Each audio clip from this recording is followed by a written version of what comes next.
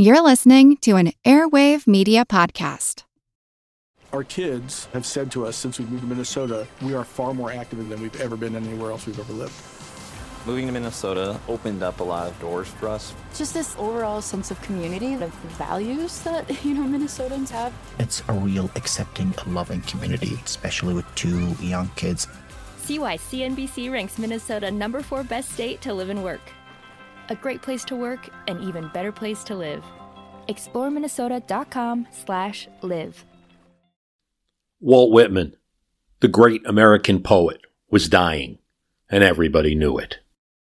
Ensconced in his Camden, New Jersey home, the national treasure was so famous by 1891 that his every living moment was reported. In 1890, it was reported that he had a bad cold, but by December 1891, it was sounding like a serious situation. Whitman, the New York Times said, had taken a chill and was quite feeble, and apparently restricted in his diet to milk punch and toast. Milk punch popular in the 80s and 1890s. Certainly when one was in an ill condition, the milk was good for the system, nutrition and the like, and tolerated by the stomach. The liquor, it was thought, helped to boost the immune system. The days of the good gray poet were numbered. In one article, the New York Times said he may die in 48 hours, so the paper wrote. 48 hours passed, but the news was still gloomy. Not even his brother, who called on the house, was allowed to see him in. His presence at the house was announced to Walt, who sent his love down. Christmas 1891, a gift for America. Whitman was feeling a little better. So doctors say he would be good to last at least a few more days, and he even ate a few oysters. The poet who had confounded America with his modern style when he started was by now in the 1890s the poetry that was the norm, the way poetry should be written. I sing the body electric. The armies of those I love engirth me, and I engirth them. They will not let me off till I go with them, respond to them, and describe them and charge them with the charge of the soul. It's shocking at its time for the 1850s. No more to suggest that the body does not corrupt the soul, that it's not one is bad and one is good, the body always disappointing the soul, that they're to some degree the same thing, that there's nothing wrong essentially with the body scandalous in the 1850s too, not understood by most critics, Whitman's work then, his poetry trashed, most people thinking it was a horrible stew, not poetry at all, except Ralph Waldo Emerson, who went to visit that young poet. Whitman also hinting that the electricity that runs through the body ran through both men and women and people of different ethnicities. That was his message, and the message was received by 1890, though its understanding may not have been complete. When he first started writing and self-publishing his Leaves of Grass, a huge book with a huge preface that he wrote, the preface in dense prose explaining what he was doing, almost as large as the poem himself. Shut not your doors to me, proud libraries, he would say in poetry, instead of just saying, hey, listen, I'm going to say something interesting. Shut not your doors to me, for what is lacking on your well-filled shelves you need most. I believe there's a bit of poetic arrogance in Whitman, in what he said. But yet he was prophetic. Now libraries were indeed open to him. Hearts were open on January 4th into the new year, 1892. America was now more than 200 years old. The Civil War, a quarter century of the past. In the past, America hears Whitman. He's at his last.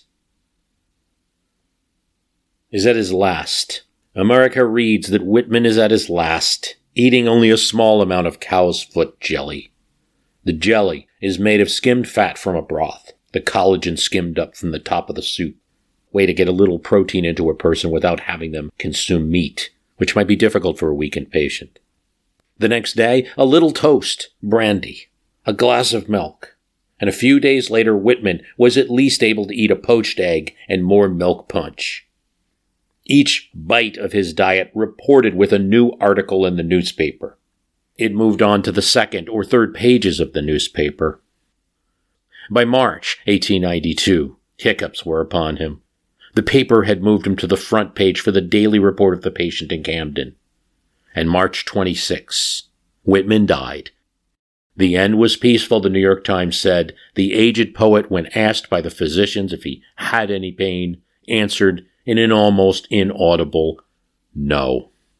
Whitman belonged to the ages, but was now closer to current style, as was a new strange voice, a woman who had died 6 years before Whitman did, a recluse, unlike Whitman, in a small New England town, where she was known to wear white and to write letters and poetry really known only to her sister and acquaintances. A friend of her brother called her the Myth. Did she even exist at all? But she did, and when Emily Dickinson died, she told her sister Lavinia to burn all of her letters, which her sister loyally did. She didn't say anything about the poems, and the family knew that Dickinson had written a few poems. 10 of them were published during her lifetime in small newspapers. They were not prepared for what they found. Her sister found 1,800 poems. Delight becomes pictorial when viewed through pain, more fair because it's possible that any gain. The mountain at a great distance in amber lies. Approached, the amber flits a little, and that's the sky. And a poem is examining the difference between pleasure and pain. It's written in a weird rhythm. I probably didn't even do it justice, but it nonetheless would have sounded odd to the ears of the 19th century, but odd perhaps in a good way. Well, striking, because this poem, Dickinson poems, became very popular at this particular time.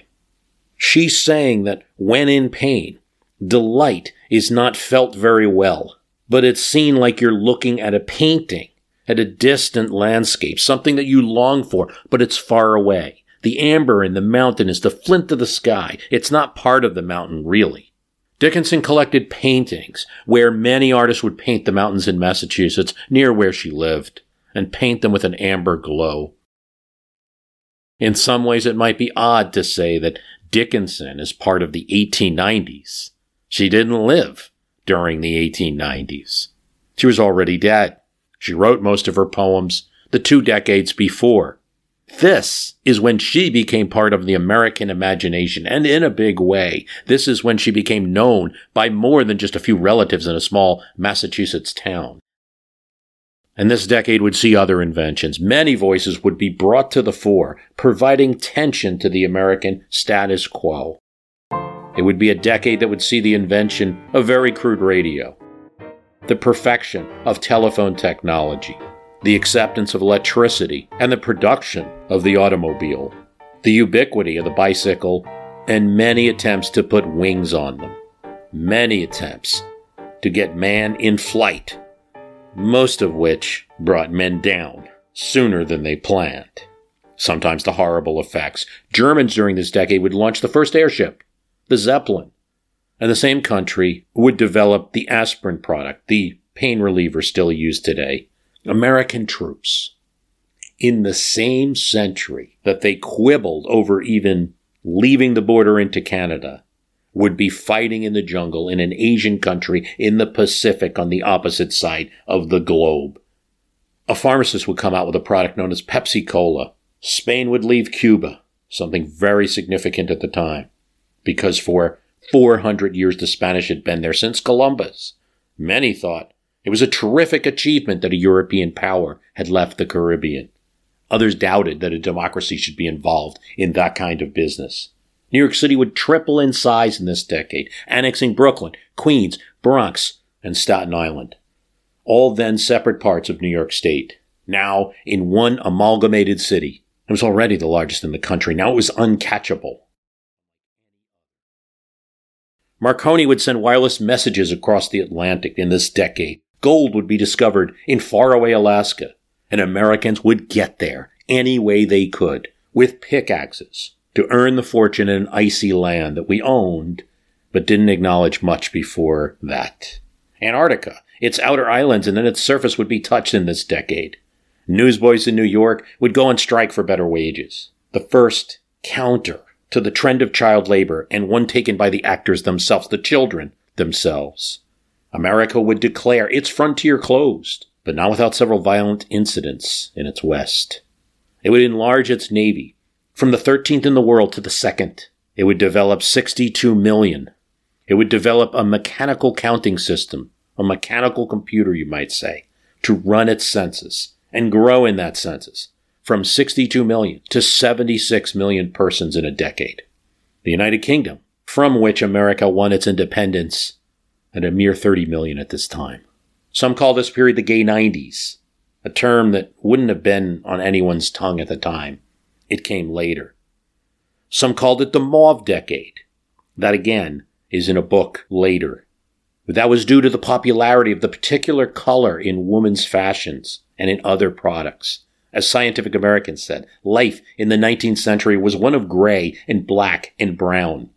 Purple was merely the stuff of legend, until a chemist, Parker, in the 1850s discovered that manipulating coal tar, you could make a dye called mauvine. It would soon become a trend in Europe, and by the 1890s, America was caught in that trend. It was extremely popular. Companies cashed in the later part of the 19th century. Coal tar formed so many other products. The names of chemical companies today are from the Swiss Basel region. CBG, AGFA, BASF is the last two letters, a soda factory. Started making coal tar and dye and other products. Mauve fashion and dresses became all the rage, and a new world of color was opened up. Women's fashions change. Shoulder enhancement, addition to the dresses to make shoulders more prominent, and then gradually, halfway through the decade, slimming down those shoulder appendages, culminating in a modern archetype known as the Gibson girl, a flawlessly beautiful woman with flowing and voluminous hair, slender, with a nip waist, wearing a shirtwaist that was tailor-made in an hourglass fashion, very long dress, then a shoulder dress, almost a V formation. The Gibson girl was active, played sports, and was confident. She was the creation of Charles Dana Gibson, who based it on his wife. For men, dress got a little more, we might say, in the casual direction, but still involved the frock coat and the top hat of the earlier 19th century, though nothing as tall as Lincoln's at this time. The lounge suit began making its appearance even to people in business, a single-breasted jacket. It's the kind of suit we know today in that form, but it might be worn with a frock coat over it. It is, as one commentator said, and I think an accurate description, the type of suit that a businessman could wear on a Saturday and a cowboy could wear when they were going to church. Gibson made a choice in his drawings. The women, not the men, were dominant, more beautiful than the men were handsome. One famous drawing has 4 Gibsonettes with buffoon waterfall girls examining a tiny object under a magnifying glass. And when you look closer, it's a man. This is Gibson. He says there isn't a Gibson girl, but there are many thousands of American girls. And for that, Gibson says, let us all thank God that they are beyond the loveliest of the other sex in the United States. Of course, natural selection. This is the time of its height. This, Dana says, is what's been going on. The eventual American woman will be even more beautiful, he says, than the woman of today. I'm sure a few people raised eyebrows even then. But there is something to it. The Gibson girls were just not objects. Certainly they're objects of Dana's pen. He'd keep doing this for 30 years, in fact. Gibson girls start in the 1890s, but go well into the 1900s and the 19-teens. Harper's Weekly, Scribner's, Collier's, everybody wanted Dana Gibson. When Charles Dana Gibson was not writing, when he was off work and he was thirsty, he'd ask the bartender for a martini. But instead of an olive, he'd ask for a pickled onion. That may be why we call the Gibson cocktail the name today.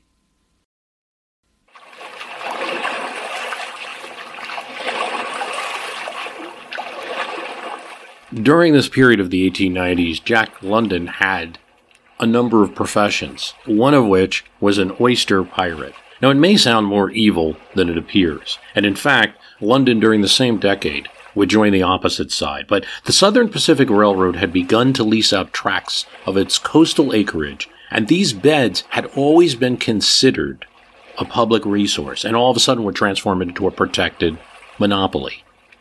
The takeover deprived working-class fishermen of a source of income and food.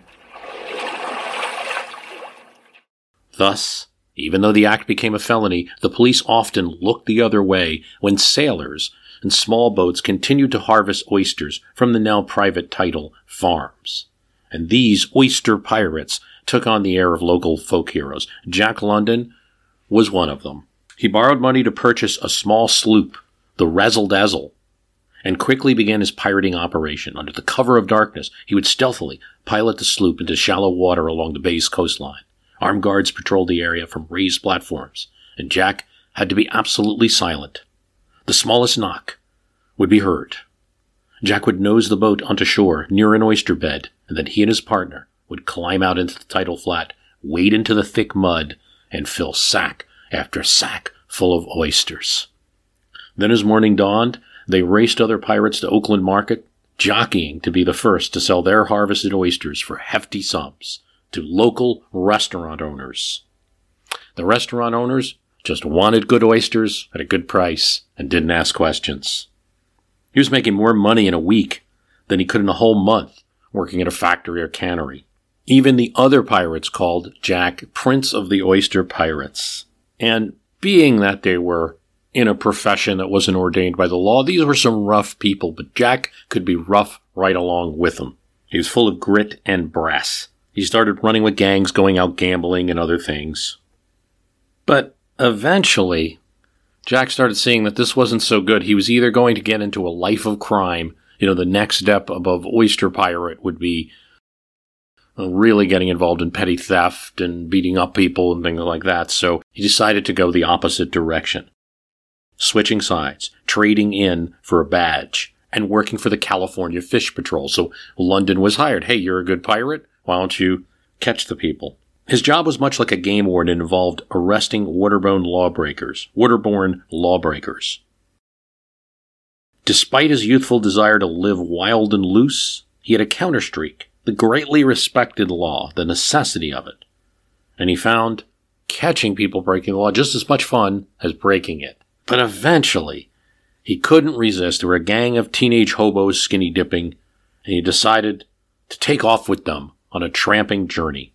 He left California for the first time and traveled by foot and rail all the way to the Sierra Nevadas. So much for Jack London's career in law enforcement. It would soon become a career in writing. He's going to get caught up in the late 1890s craze of gold mining in Alaska. He doesn't get any gold, but he gets some great stories. And his published stories, To Build a Fire, Call of the Wild, will give him a writing career that makes him known till today.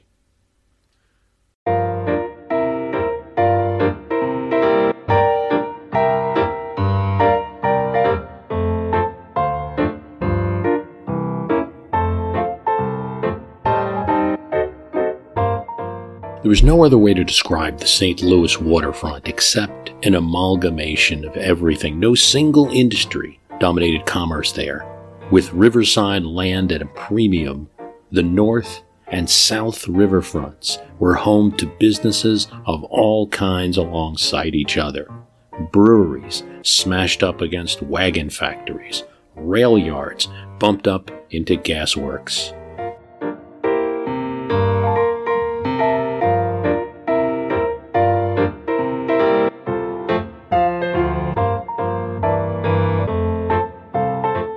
Stove manufacturers shared space with sugar refineries.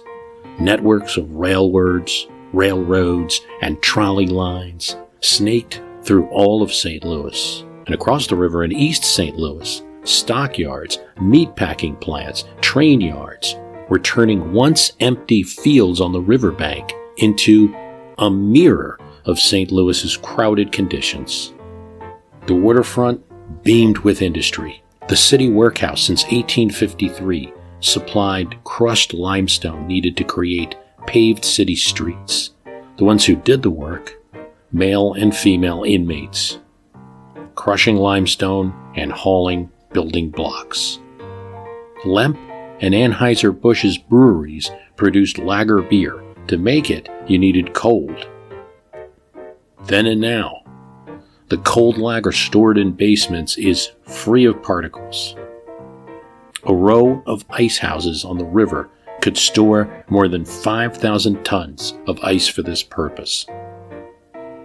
Banner buggies on River Street produce so many buggies for horse and buggies around the nation that 100,000 Banner buggies were in use, it was said, throughout America.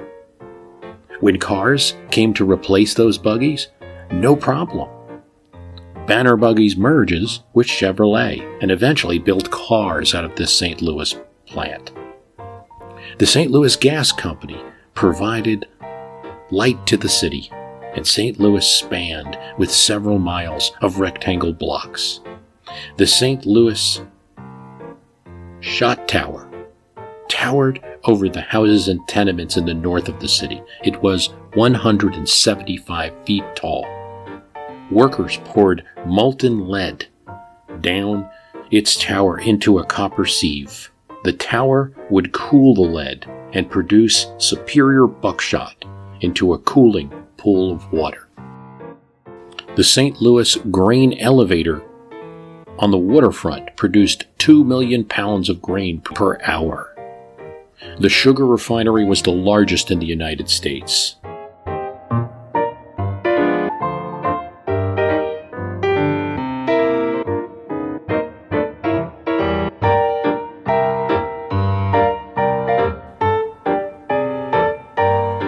St. Louis's location on the water, on the Mississippi, christened the city, allowed it to flourish. But it also had its dangers.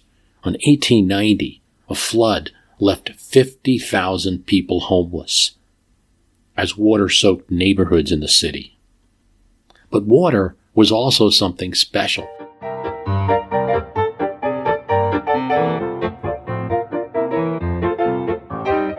St. Louis water at this time, in the 1890s, if a visitor came to St. Louis and asked for a glass of water, they'd get a shock.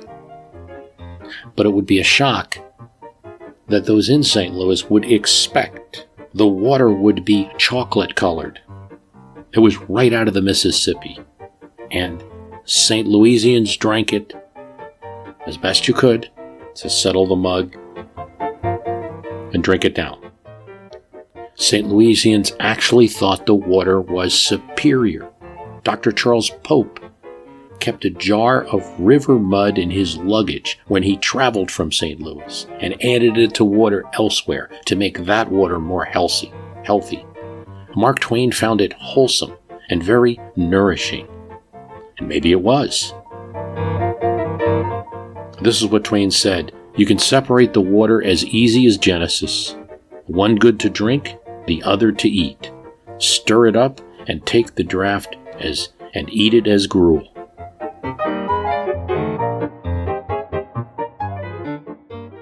Whether the water was good or not, it would soon, in the early 1900s, get polluted because Chicago would start sending its wastewater downstream. One city's growth was another city's problem. The National Association of Women's Suffrage is founded. Elizabeth Cady Stanton is at its head.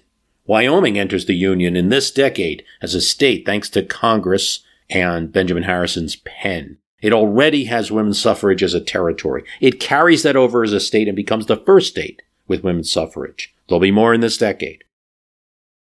The labor organization, the American Federation of Labor, supports the cause of women's suffrage. They try, and a united effort in South Dakota is attempted, but are unsuccessful. Not so in Colorado. There they adopt women's suffrage in 1893. And then 600,000 signatures are brought to New York's legislature in Albany in 1893, again to no avail. Not yet. It will take another 2 decades for New York to get it. Utah has suffrage as a territory, and it enters the Union in 1896. Idaho adopts it in the same year. In this decade, the movement will not reach a successful conclusion, but there's no turning back. The decade began with the country focused on one particular woman, Nellie Bly. She was a female journalist. She had earned fame for her excellent writing, but also for her stories that exposed the insane asylum. And she herself put herself into one, and then wrote about what that experience was like. That attracted a lot of attention. This She had read Jules Verne's book, Around the World in 80 Days, and wanted to beat that record. She traveled to England by steamship from Hoboken, New Jersey, then to France, then across the Suez Canal to India, to Singapore, to Hong Kong. She sends progress reports through telegraphs all along the way, and the country cannot get enough of Nellie Bly. Newspapers ask their readers to guess, where in the world is Nellie Bly at this time? What's her exact location? Steamships and railroads helped her to make this journey. She visits a leper colony in China, sails across the Pacific, and then in San Francisco gets in a special private train to take her across the country and back to Hoboken, New Jersey. It is 72 days after she left. She's back around the world and then back in that same town. So she's now setting a record for being the first woman to travel across the globe, but it also is really the first person to travel across the globe in less than 80 days. And it's a record. But Bly wasn't done. She'd develop a patent for a new type of milk. She'd run her husband's milk company after his death and continue to fight for women's suffrage. In World War I, she'd become a journalist again. She covered the war. Okay, round two. Name something that's not boring. A laundry? Ooh, a book club. Computer solitaire, huh? Ah, sorry, we were looking for Chumba Casino. That's right, ChumbaCasino.com has over 100 casino-style games. Join today and play for free for your chance to redeem some serious prizes. ChumbaCasino.com. No purchase necessary. Void where prohibited by law. 18+. Terms and conditions apply. See website for details.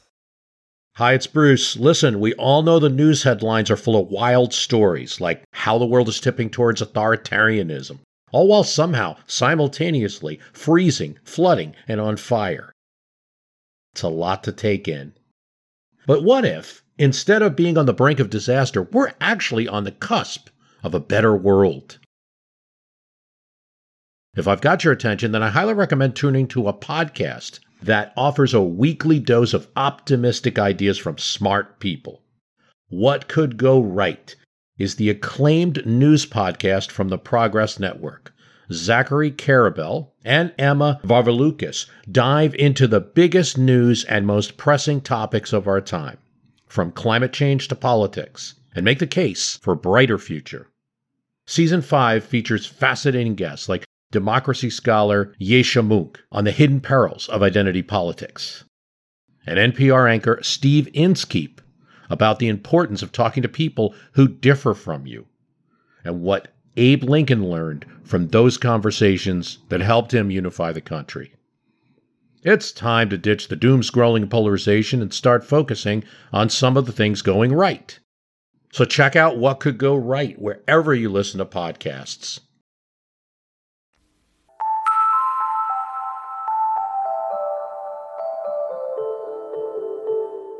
Looking back at my childhood, I am aware of the many things that happened outside our town that figured into our life. These events, both scientific and political, have great historical significance, but as a child I measured their importance only by the effect that they had on my world. I remember that when the first telephone was put in our hotel, it was such an unbelievable miracle that a small circle of onlookers gathered just to watch it being installed. What a strange-looking gadget.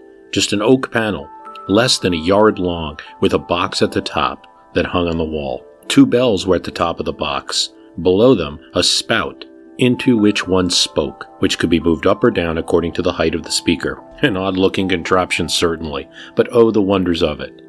Now a man need not ride wildly for miles on horseback to get a doctor for his wife about to have a baby. He needed only to speak into this instrument. The doctor would come.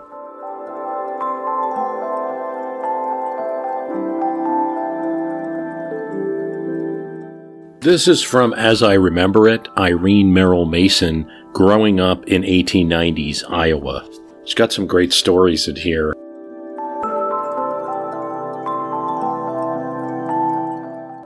It was an exciting day when I stood at the curb beside my mother and watched our town boys march off to the Spanish-American War. No uniforms, just an array of nondescript garments. A marching band behind them played When Johnny Comes Marching Home Again. The streets were lined with people waving their hats, cheering them on. But there were mothers there too, with tears in their eye. Suddenly, as the boys marched by, my mother, a beautiful mother, stepped from the curb and long skirts trailing in the dust, rushed out to kiss one of the marching boys. I was horrified, my childish heart shocked that my mother would kiss any man but my father. As she stepped back on the curb, I said, "Mother, you shouldn't have done that." But what a kind thing she had done. It was Archie, our porter, a man of all trades. She knew Archie was an orphan, and that he and his brother Bill, our day clerk, had been reared in an orphanage, so Archie had no one else to kiss him goodbye.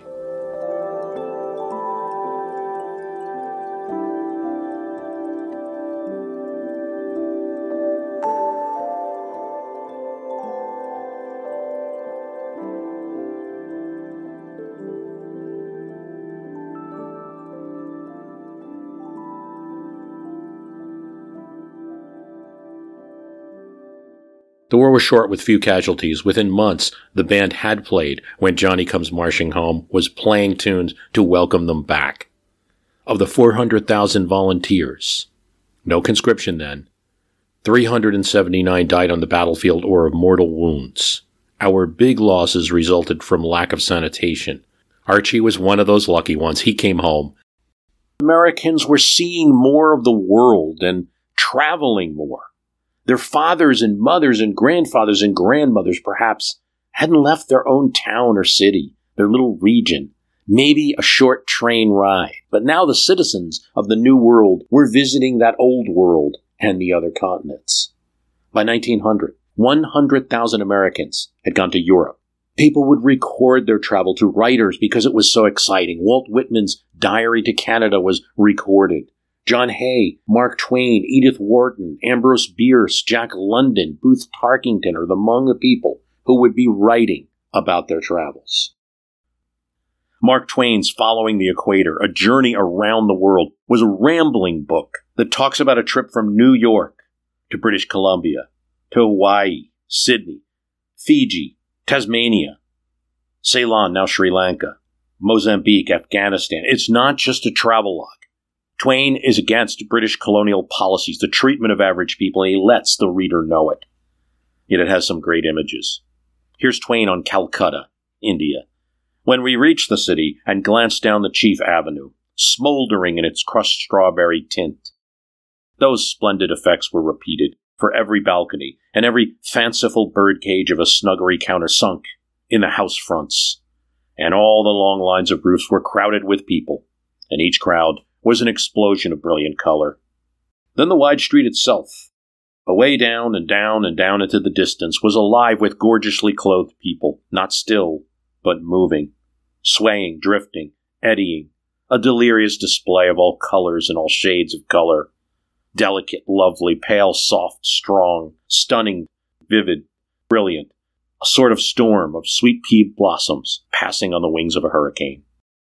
Another popular author was Richard Harding Davis, author star of the 1890s, kind of author celebrity. Here's him writing about Paris in an 1895 book, relating it to Americans. The man who goes to Paris for a summer must be a very misanthropic and churlish individual. If he tires of the boulevards in that short period, there is no place so amusing for the stranger as one of these same boulevards. But to the Parisian, what a bore it must become. That is, what a bore it would be for anyone save a Parisian. He can have his heart's desire. He need only walk the boulevards for a week, and he will be recognized as a boulevardier. It is a cheap notoriety, purchased at the expense of the easy exercise of walking, and the cost of some few glasses of Bock, with a few cents to the waiter. There was a party of men and women from New York sitting in front of the Café des Pots one night after the opera, and enjoying themselves very much, until one of them suggested they're doing the same thing the next month at home. We will take our chairs and sit at the corner of 26th Street and Broadway at 12 o'clock at night and drink Bock beer. The idea was so impossible that the party promptly broke up and went to their hotels. In Richard Harding Davis's work about Paris, you just see the difference between America at the time, maybe Victorian, and what's going on in Paris, where, now you might walk down the street in New York and see a sidewalk cafe, really emulating the French design, I guess, in some way, but then it was kind of impossible. The best of the boulevards is that the people sitting on their sidewalks and the heavy green trees and the bare heads of so many of the women make one feel how much out of doors he is, as no other street or city does, and what a folly it is to waste time within walls. I do not think we appreciate how much we owe to the women in Paris who go without bonnets. They give to the city so homelike and friendly an air, as though every woman knew every other woman so well that she did not mind running across the street to gossip with her neighbor without the formality of a head covering. Americans were not just traveling. They were starting to marry into the old world, too. Money-loaded robber barons and their wives made happy travelers. But 500 marriages linked American millionaires with European aristocrats in the 1890s. Overall, it cost the United States, or some people in the United States, $500 million in dowries. Consuelo Vanderbilt, Pauline Whitney were some of the rich Americans married to aristocrats in Europe, and notably Julia Grant, daughter to the now deceased president, marries a Russian prince in 1899. This has been some of the positive things about the decade we speak of, but the 1890s would be full of strife, a catastrophic depression, unemployed millions, many wandering the country, and there was no safety net for them, no benefit system. The Amalgamated Iron and Steel Workers set off in a labor dispute with Carnegie Steel, particularly about the plant in Homestead, Pennsylvania. It wasn't just about money, it was about working hours and workload levels. It was about lowering the work speed to a level of safety. That was an anathema to Carnegie Steel Company. They could tolerate, or had tolerated, that these workers had bound together in a union and could sit together at a table and listen to them collectively bargain about perhaps how much they were paid. Okay, the workers wanted one person to talk instead of 3,000. Fine, Carnegie Steel, we'll hear them out. We can say no to one or no to 3,000. They were not interested in giving away too much and not interested in talking about things that didn't have anything to do with what they would normally negotiate with a worker, which was their wages. Frick, the manager of Carnegie Steel, says, how about a 22% decrease? That's where he wants to start his negotiations with this union. How about a 22% decrease? It wasn't a negotiation. Carnegie, Frick were out to break the union. Carnegie says to Frick in a letter, in case it's not clear, the firm has decided that workers will be non-union by the end of the year.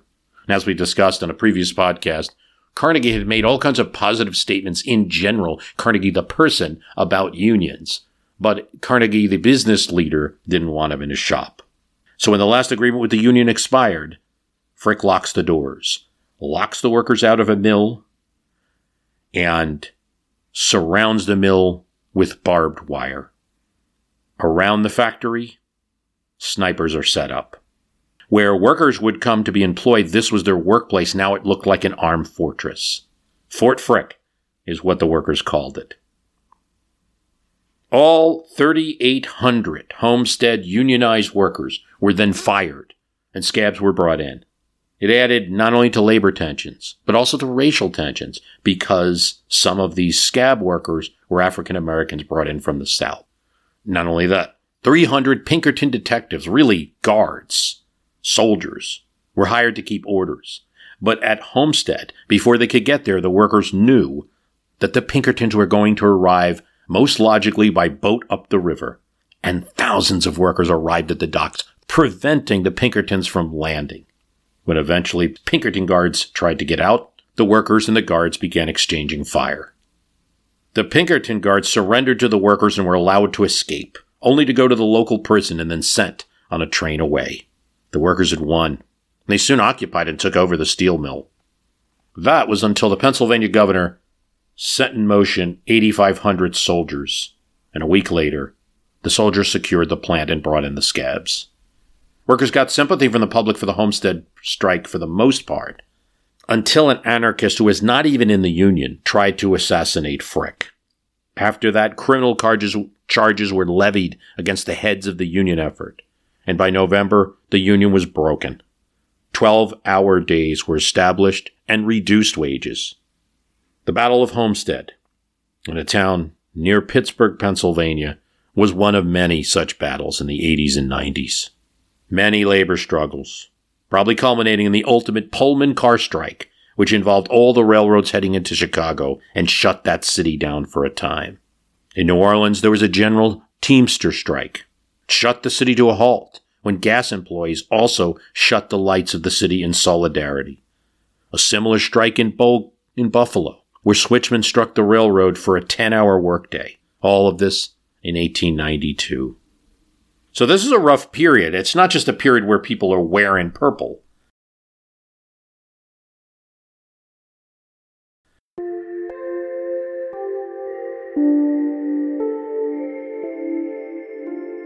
We have viral memes today, and some of them are unstoppable. As I'm writing this to you, there's this thing going around, and as I was initially writing this, some of the scrapbook for this cast, it was around the time the meme was going around with Bernie Sanders sitting in a chair at the inauguration of President Biden with his mittens, and people putting him in all sorts of other, poses and things like that.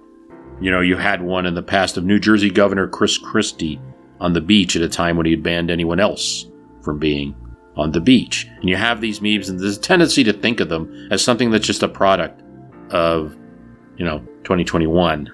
But it's not true. There are all sorts of memes or popular sayings or expressions, pictures, art, types of things that would spread around and become very popular. In 1895, the most successful of the kind, just like, "Where's the beef?" or "wasabi," or "whoop, there it is," or whatever phrase you want to think about in relatively modern times. It was just as infectious, and it spread, and it was the little poem, The Purple Cow. And it just goes like this. I never saw a purple cow. I never hoped to see one. But I can tell you anyhow, I'd rather see than be one. That's it. This was published in a little magazine with 3,000 circulation called The Lark. It was supposed to be a joke. What kind of poem is this? It's a problem of nonsense about something that doesn't exist yet. It reappeared again and again in magazines, and it was something that was just said by people, by workers, by school children. It sticks a long time. It's in President Truman's head when he was asked about UFOs during his presidency. He repeated this poem. I never saw a purple cow, I never hoped to see one, but I can tell you anyhow, I'd rather see than be one. That's how influential this poem had been in the 1890s.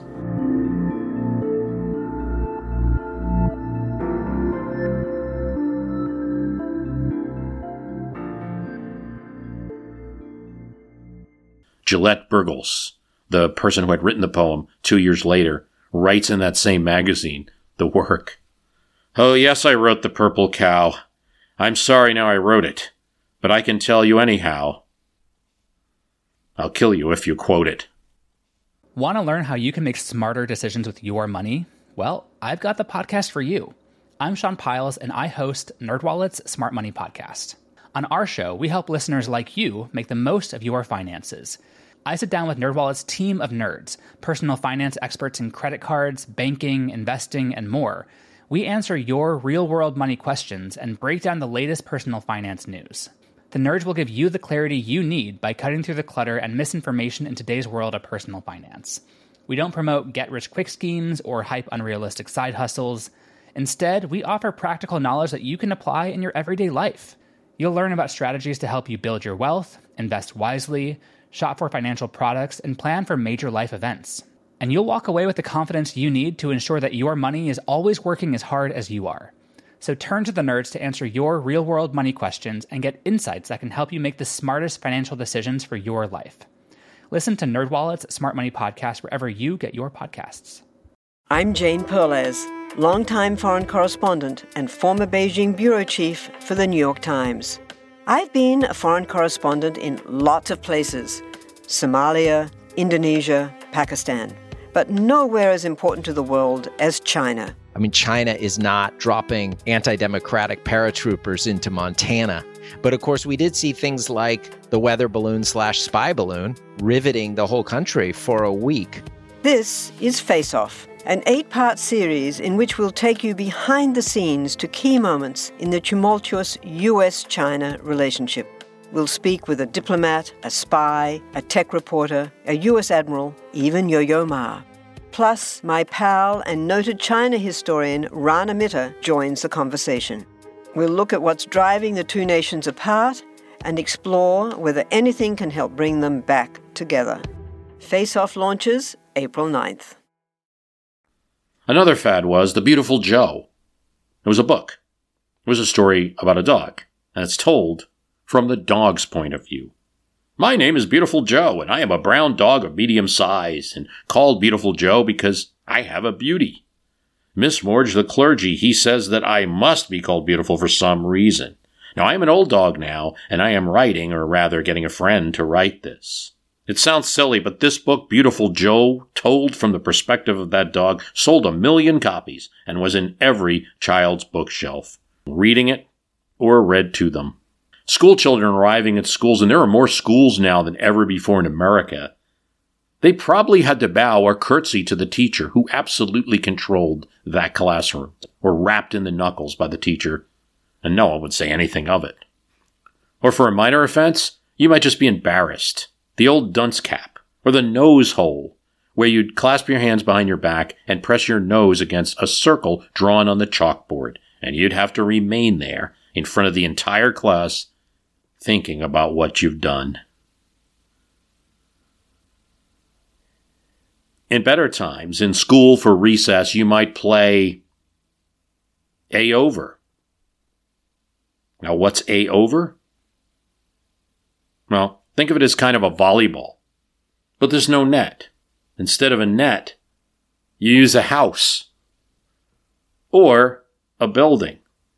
Here's how it goes. Two teams will be playing on one side, on each side of the school building.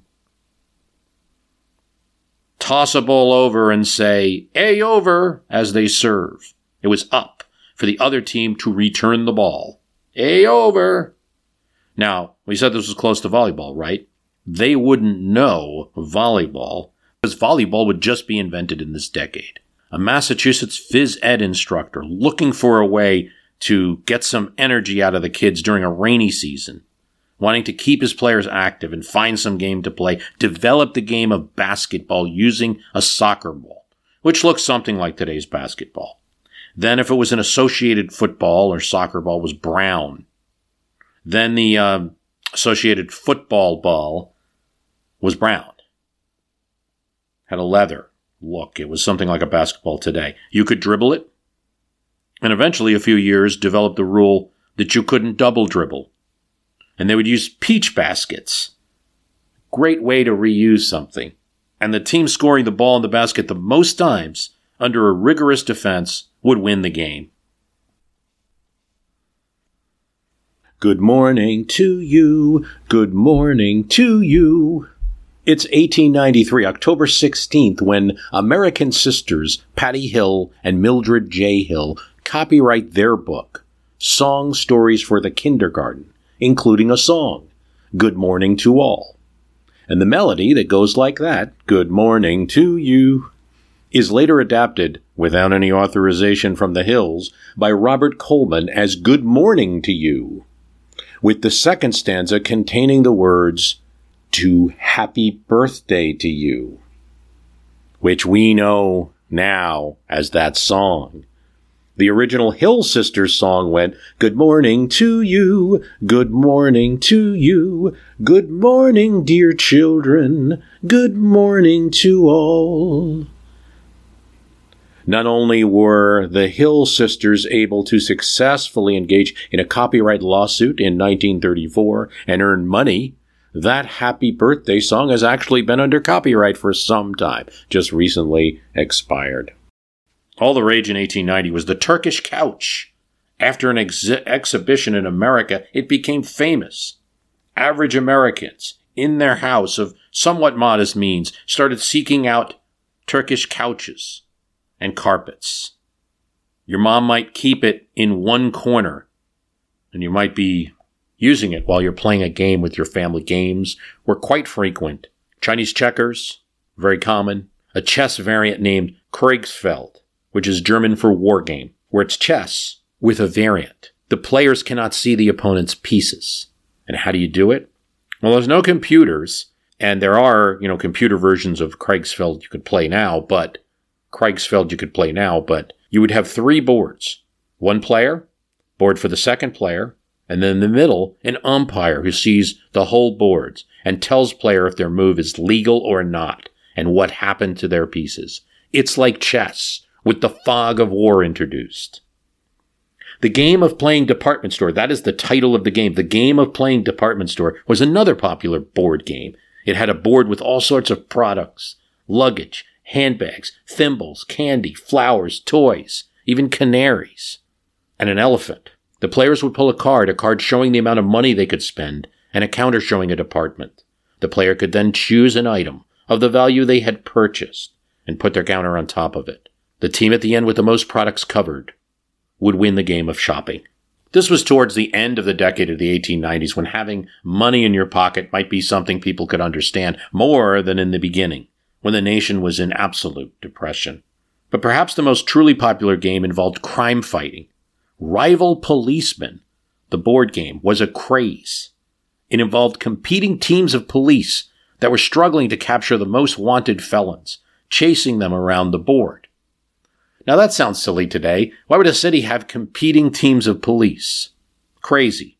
The board showed various areas of the city, park squares, city buildings of City Hall, and 2 police departments chasing their felons through the board, trying to score the most captures. The game is based on the actual situation in New York City, where there are state police and city police, and they are bickering about who would offer police protection and catch the most criminals.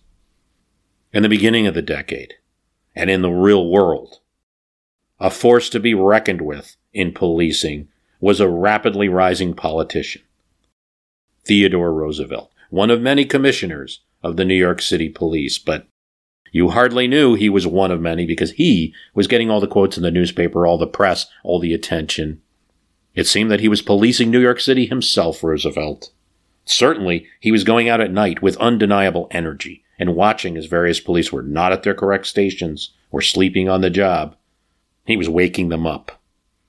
It must have been the surprise of their life to be shaken and woken up by the commissioner. One of Theodore Roosevelt's initiatives during this time, which was difficult but a challenge for him, was enforcing New York City's on-the-books requirement of no selling of liquor on Sundays. This was very unpopular, not only because there were many saloons in the city, not only because there was a German-American population that saw beer drinking as part of their normal, even their family life, but also because many cops were on the take or derived income from allowing bars and restaurants to ignore this rule on the books. Theodore Roosevelt was most interested in discontinuing that status quo. Here's what Edmund Morris says of him and the rise of Theodore Roosevelt. Roosevelt was not the first authority to invoke the law that year. Ex-Police Chief Burns, for example, had arrested a record 334 saloon keepers on one Sunday in January. But as Roosevelt pointed out, his victims had been chosen carefully. The law was enforced with corrupt discrimination. Burns would never have permitted the booking of a King Callahan. Now everybody was arrested alike. And as Roosevelt said, I took special pains to see that the big men, the bosses, and the men with political influence were treated like everyone else. As a result, June 30th, 1895 was voted the driest Sunday in 7 years. 97% of the city's watering holes were closed, slowing to a trickle. The normal Sunday flow of 3 million glass bottles of beer, boats seemed to be everywhere, waving aside bribes with loathing and writing out summonses for the slightest sign of resistance. Some enterprising saloon keeper sought to evade the law by serving meals with their drinks in the form of token sandwiches. These were placed on barroom tables with the tacit understanding that they were for display purposes only and left to curl up at edges while patrons would wash them down with liquor. That's a very interesting point because that particular thing in the COVID year of 2020 came back a bit, right? You had in New York City strict restrictions about bars being closed, but you did have this sort of token food that some of them tried to offer. In any case, in the 1895 example, Roosevelt was sternly disapproving and would order plainclothesmen to monitor all aging sandwiches in the future to make sure the sandwiches were being eaten. The legal ratio, he said, was 1 drink per sandwich. They were meant to be consumed simultaneously. I guess there were a few people who tried to eat a few sandwiches on one day and then tank up on another. Coffee vendors found that a heavy infusion of cognac into every cup greatly increased their sales. We're at a German beer garden in Lexington Avenue. Requests for lemon soda, plain soda, and cold tea were met white wine, gin, and whiskey, respectively. Anguished protests came in from Tammany politicians, most notably the former governor, David Hill, now a United States senator. Called Theodore Roosevelt a busybody seeking notoriety. The commissioners were arbitrary, harsh. Told commissioners, the 1 glass of beer with a few crackers at a restaurant is just as much a poor man's lunch on a Sunday as Mr. Roosevelt's elaborate champagne dinner at the Union League Club. In fact, a Democratic judge, being smart, handed down an alarming decision that if you interpreted New York's law literally the way Roosevelt was, it would be that all drinks on the Sabbath would be banned. That includes milk and lemonade. Only water to drink now, said the New York Herald sarcastically. Roosevelt wasn't one to back down. And when he was invited to a large meeting of German Americans in the Good Government Club on the 16th of July, he accepted that invitation. No one expected him to. In New York City, there lived some 760,000 industrious, beer-drinking Germans, mostly middle class, sentimentally attached to the old world, and fiercely loyal to their adopted country. The reaction to Roosevelt's speech was therefore eagerly awaited. Roosevelt said that Senator Hill has done me the honor to take me as the type of his political methods and political views and singled me out for attack in connection with the excise law. His complaint is that I honestly enforce the law that Tammany put on the books. It is natural that he and Tammany should grow wild with anger at the honest enforcement of law, for it was a law that was intended to be the most potent weapon in keeping the saloon subservient allies to Tammany Hall. So Roosevelt's saying it's not just to stop people drinking, he's taking on corruption. Yet the newspapers, the World and the Herald of New York, devoted page after page to Teddy's folly, characterized him as a spirited Dutchman, bent on driving the innocent citizens out of New Amsterdam. But Roosevelt gained national prestige, at odds with his unpopularity in New York City.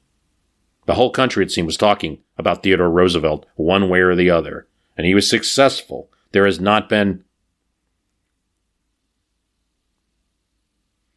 said there had not been a more complete triumph of law in the municipal history of New York or the London Times.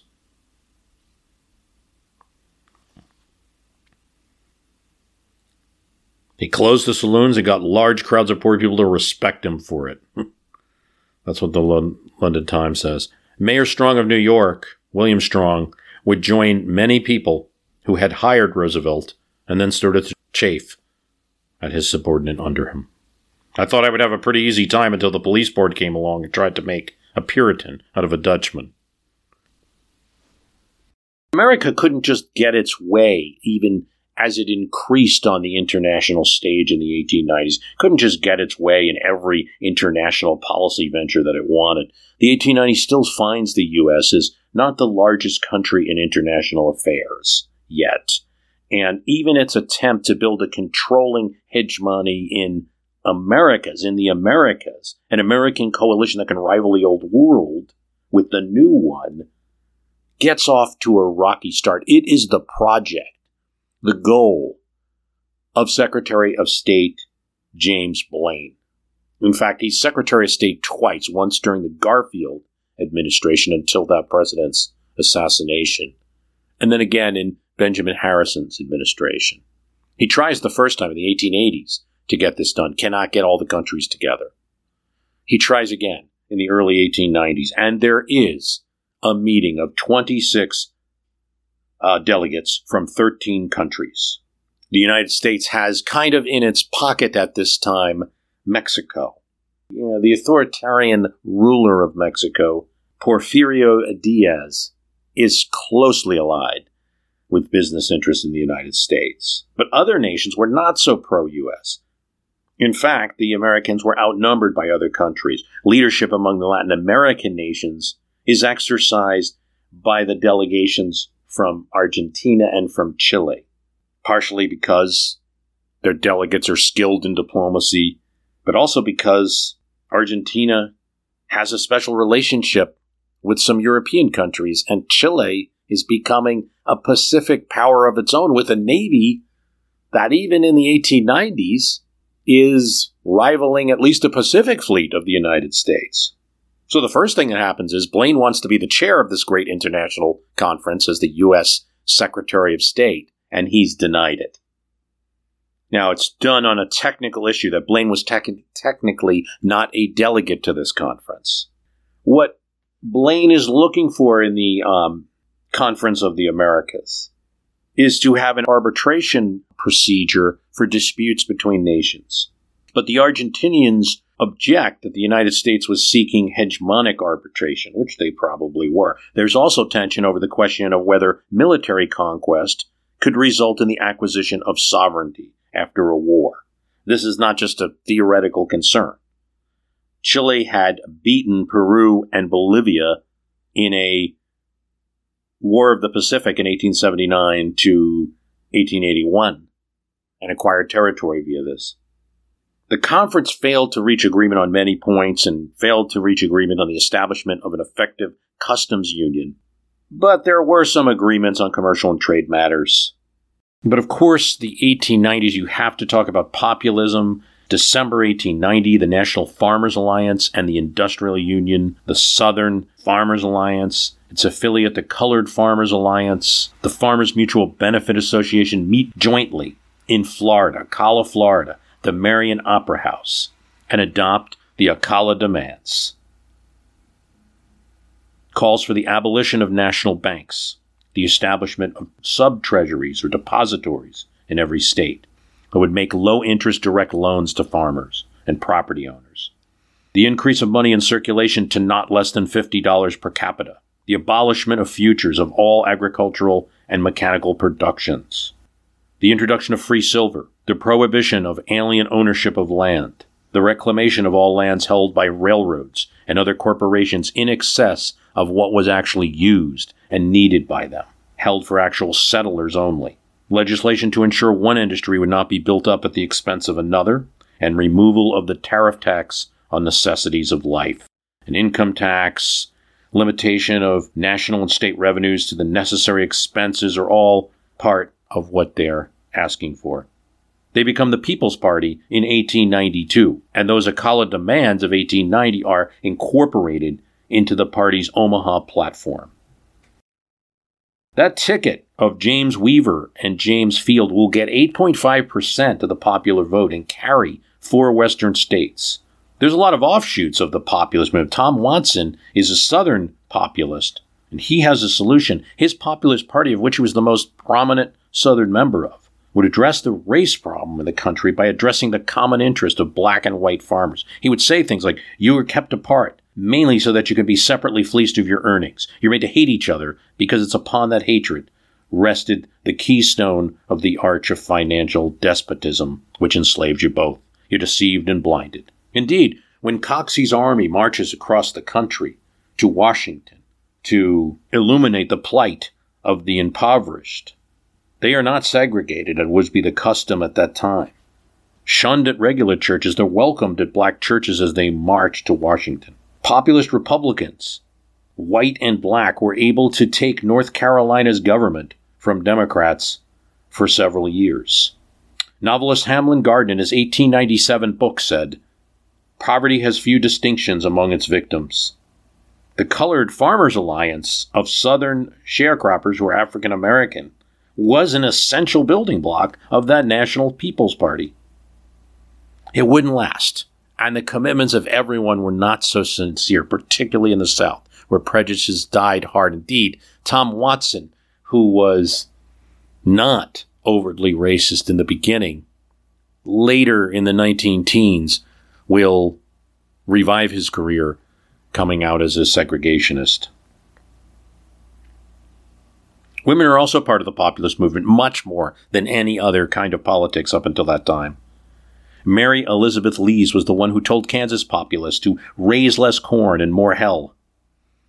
Annie Diggs, according to a Kansas City newspaper, was the unqualified dictator of Kansas populists. This is, something important to note. And this movement will really, and it'll only take 4 years for the political effects to happen, because the 1896 Democratic nominee will be William Jennings Bryan, and he's definitely picked as a way to get that popular vote on the they're looking at, today we look at 8.5% and say, what's that? That's not a lot. But if you're looking at a swing, that's a great amount of voters, and also states in the Electoral College, and if you can swing that to your side. This is from As I Remember It, Irene Merrill Mason, growing up in 1890s Iowa. Iowa's untamed, unfenced prairie was a riot of wildflowers growing in the tall grasses. Tiger lilies, Sweet William, Black-Eyed Susan, almost any wildflower you could ask for. So we kids would wade into the swamps and get them for her.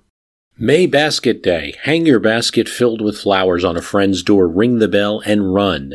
No one wanted to get caught in the act of delivering a May basket. The secrecy of the ritual made May Day both exciting and fun.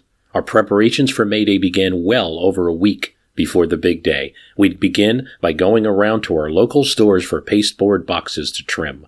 Mother would set up a table in the living room, produce a bottle of white paste, blunt end scissors, and we'd go to work. Mother was always around to help us. The best thing was she liked to do things like that. She was a mother who enjoyed playing and working with her children. Flower picking was as much fun as making the baskets. For several years, we had a wonderful Sunday school teacher who just before May Day would take us out to Hog's Back, a wooded hill on the edge of town where every kind of wildflower imaginable grew. Bluebells, violets, and my favorite, Dutchman's britches. Though the distance from town was a good mile or more, we always walked, trudging along in the hot Iowa sun. How cool the woods, how soft the grass when we finally reached our destination. That's it for this 1890s. There's a lot more. I have a whole book about various interesting developments of the gay 90s, the 1890s, not so gay during Depression. For the rest of it, a lot of things happened that we'll get into in the next one.